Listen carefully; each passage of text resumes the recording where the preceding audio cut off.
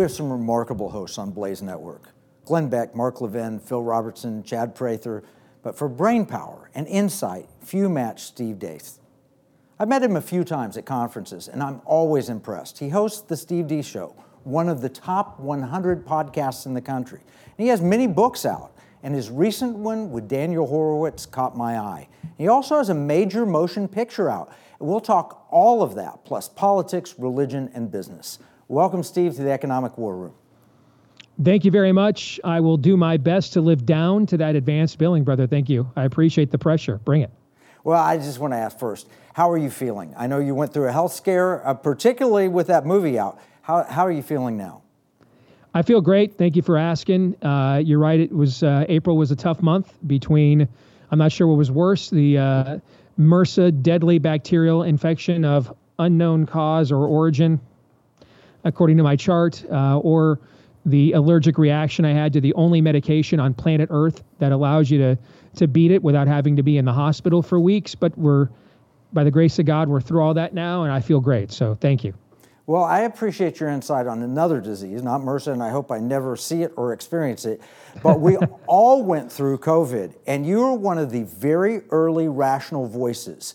I remember reading what you were saying. It's coming out on Blaze and seeing the notes on it. You had this thing pegged before almost anyone else. Tell us the story about how that happened. I really think, not to get metaphysical about it, but I really think I have to give the credit to the Holy Spirit for this, Kevin. I was in my man cave on March 16th of 2020, that fateful day that 15 days to flatten the curve began, and we weren't sure that our civilization was ever going to recover. And, I'm reading all this stuff about what's in this Imperial College survey that had shut the governments down, and I read the survey myself, and of course I kind of skipped the opening parts and went right to their projections and was just horrified and thinking about my 3 kids that are upstairs in my home. And is this the end of society as we've taken for granted? Is Western civilization at an end? And that still small voice that the Lord puts in the back of your head kind of tapped me on the back of the skull and said, you need to chill and read that again. And I went back and started from the beginning and started reading it again. And lo and behold, it says right there pretty early in the survey that they don't know how coronavirus is actually spread. Now, in your line of work, a guy comes to you and says, I got a great idea for a stock that maybe you should completely devalue everything else you're invested in and pour it all into this one stock. On the other hand, though, I need to admit to you up front, I really don't know how stocks earn a profit. Would you make that investment? No, of course not. No, you would think this person doesn't know what the heck they're talking about. And yet, right away, every government decided to follow the instructions of a university that admitted up front it doesn't know how coronavirus is spread. That's problematic. And then I could just look at some of their the data and the charts that they were doing. And I think a lot of people get intimidated by the Y and X axis and all the terms because they think they suck at math. So do I. Data isn't math. Data is a math quantification of someone's question and or assumptions. Data is a math manifestation of a philosophical exercise. And so therefore, it has assumptions like any other philosophical exercise does. And are those assumptions BS or not? Is the premise that you're beginning with congruent with the application? And then can you reverse engineer them? Because if you can't, you have what we call in philosophy a fallacy. And this thing was loaded with them. And then, I just start researching. Imperial College found that they had done this before with a previous, I think it was swine flu, and they had greatly overestimated that and had egg on their faces. And then I came upon the name of a man named Jeremy Grantham. I'd never heard the name before. He is a multi-billionaire. He's also the Miss Havisham, basically, of Imperial College, one of their great benefactors. There's a wing of the school named after him.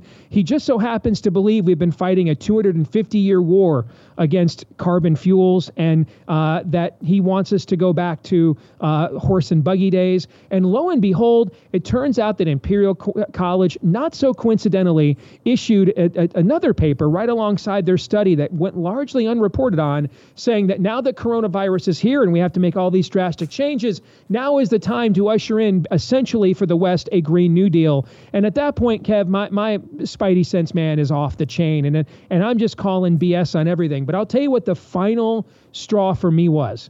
Is at first I really thought this was, the latest front in the, conservative right versus the environmental left, and this was the new global warming thing. And I thought, You know, I don't know how comfortable I am even with my own confidence in my God-given brain power going up against all of academia when people's lives could be literally at stake right this moment. And what blew me away is how many people within academia right away were calling BS on this. I'm talking Dr. Katz from Yale, Dr. Risch from Yale, Dr. Ioannidis, Dr. Bhattacharya from Stanford. These are elite places. They wouldn't let me on campus, let alone admit me into the school as a community college kid. Dr. Gupta from Oxford, rated by U.S. News and World Report, the #1 university in the world. These are not just podunk JUCOs, brother. These are the elite of the elite universities that were calling BS on this, calling BS on these tactics, on this study, on Imperial College. And that's what gave me the confidence that this wasn't just an ideological exercise, but academically, this was full of bunk as well.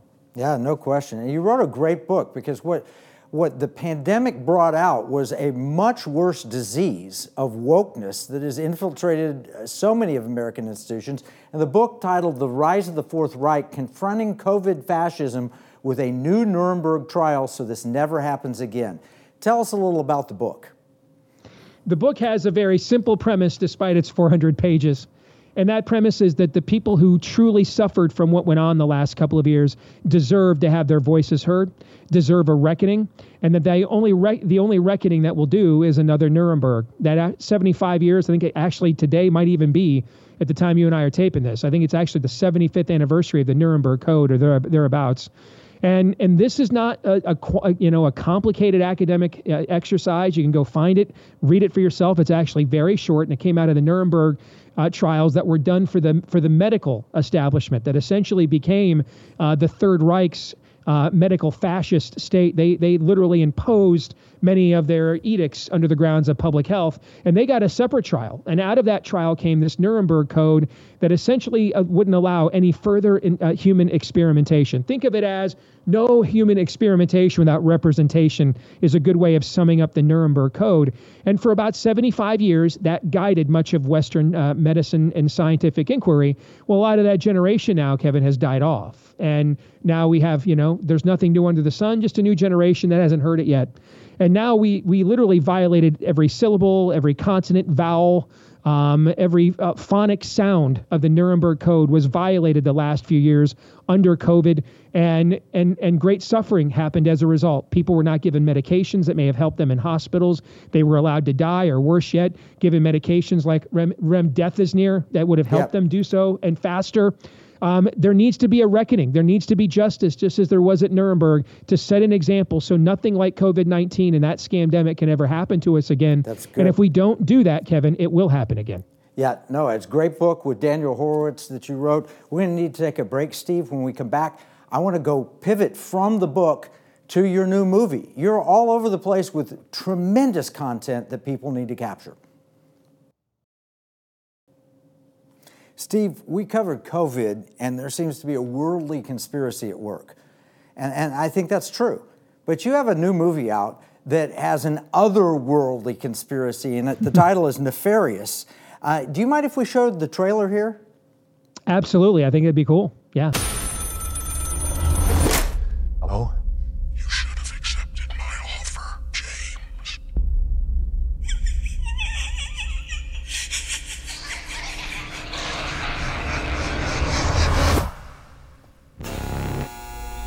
Execution scheduled for 11 p.m. But he's trying to convince us he's gone insane. And therefore incapable of being executed. I need you to prove he's faking it. Edward? Let me ask you some questions. I'm not Edward. I'm a demon. Demons aren't really a thing. What happened to Edward? We own him. We? He's a master manipulator. You have your head so twisted around you think you're the killer, not him. And give me something to make me believe you. Prove to me you're a demon.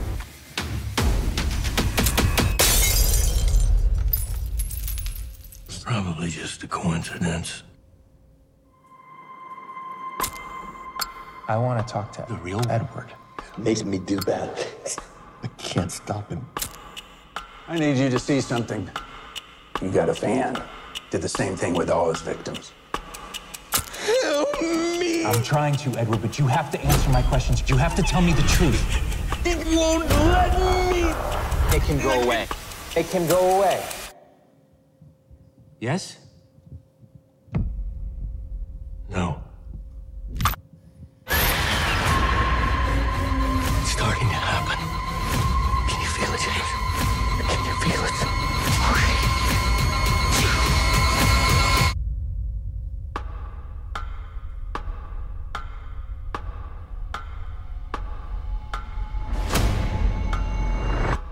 I think it's time we tell you exactly what it is that we'd like you to do.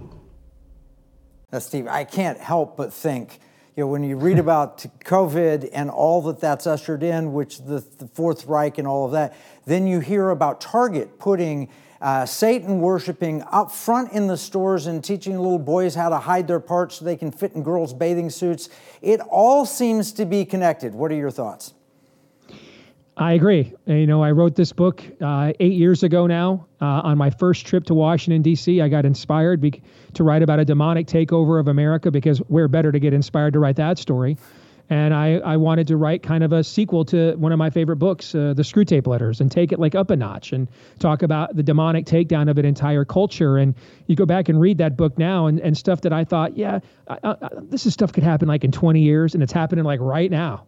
And the movie actually comes out on streaming this weekend. We lasted in theaters amazingly for 7 weeks. That is incredible for an independent film with an independent distributor. We distributed it ourselves too.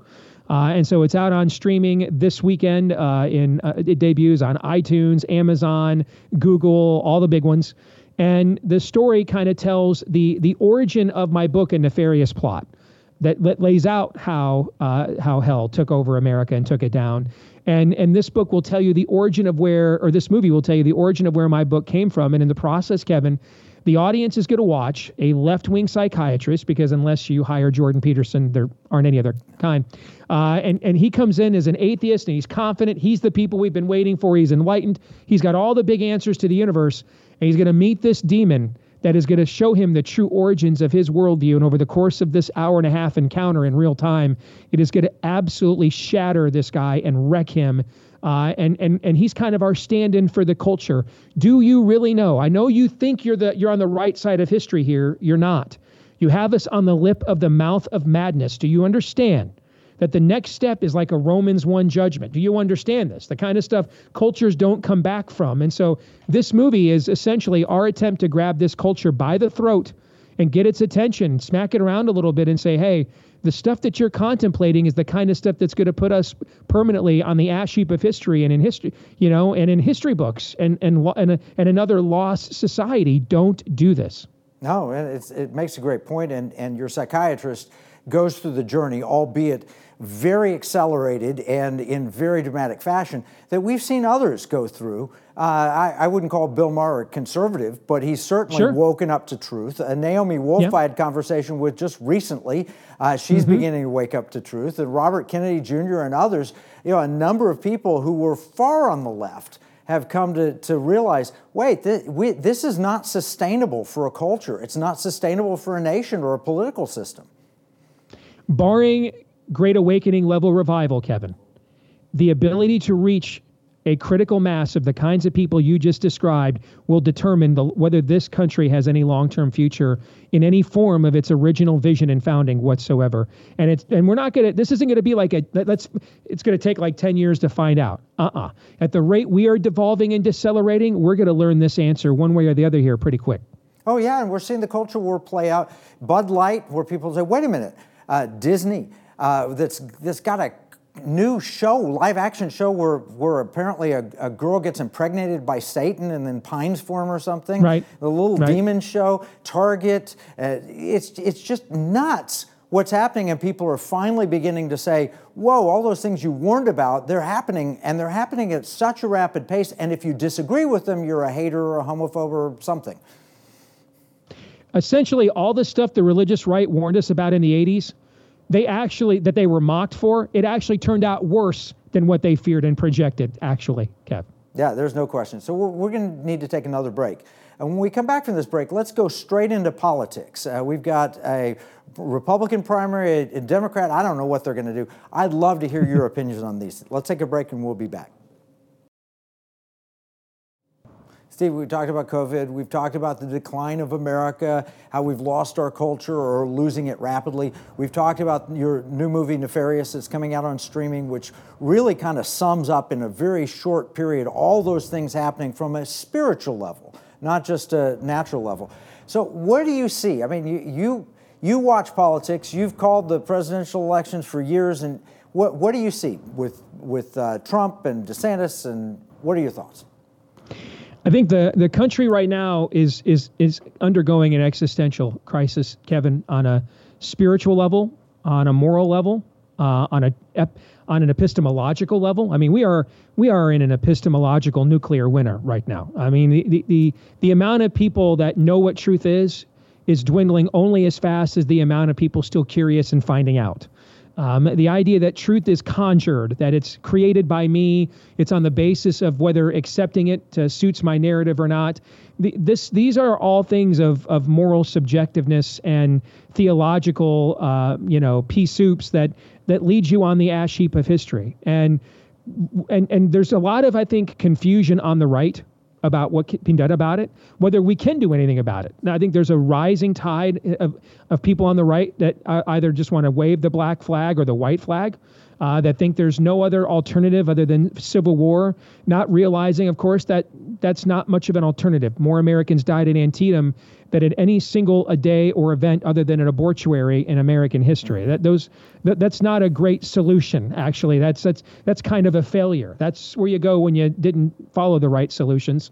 Or they wave the white flag. We couldn't possibly govern righteously. We couldn't possibly find people that'll represent us. And so all they're left to do is to meme, to vent, to bitch and moan, and to endlessly point out the hypocrisy of our political opponents for no other means other than giving me a feeling of moral superiority and something to post on my Facebook account. And so that's really, to me, I think the biggest debate on the right now is not ideological. It's not even factional, MAGA versus the establishment, conservatives versus libertarians. I don't think it's any of that. I think it is, do you believe that we are doing this with an end goal of righteous policies, or with an end goal of just endless venting and moaning and complaining? In other words, are we here to redeem the time, or are we just here for a good time? And I think that's a lot of the generational divide that you see. I think that the boomer generation largely grew up demanding equal opportunity in media, and they finally got it with things like Fox and later digital enterprises like the Blaze, and that's all they want. I mean, I don't care about, I just want to push back on the liberal media and nothing more, nothing less. And I think a younger generation of people like me, Gen Xers who still have kids at home, are like, that ain't going to cut it. I mean, we're losing our civilization here. We better have something more than some dope memes. Okay. We want people that get elected that use the power of government to punish and smite our enemies before they use the power of government to do it to us. And I think that's really the big argument. And I think that in many respects, Trump and DeSantis are kind of proxies for this.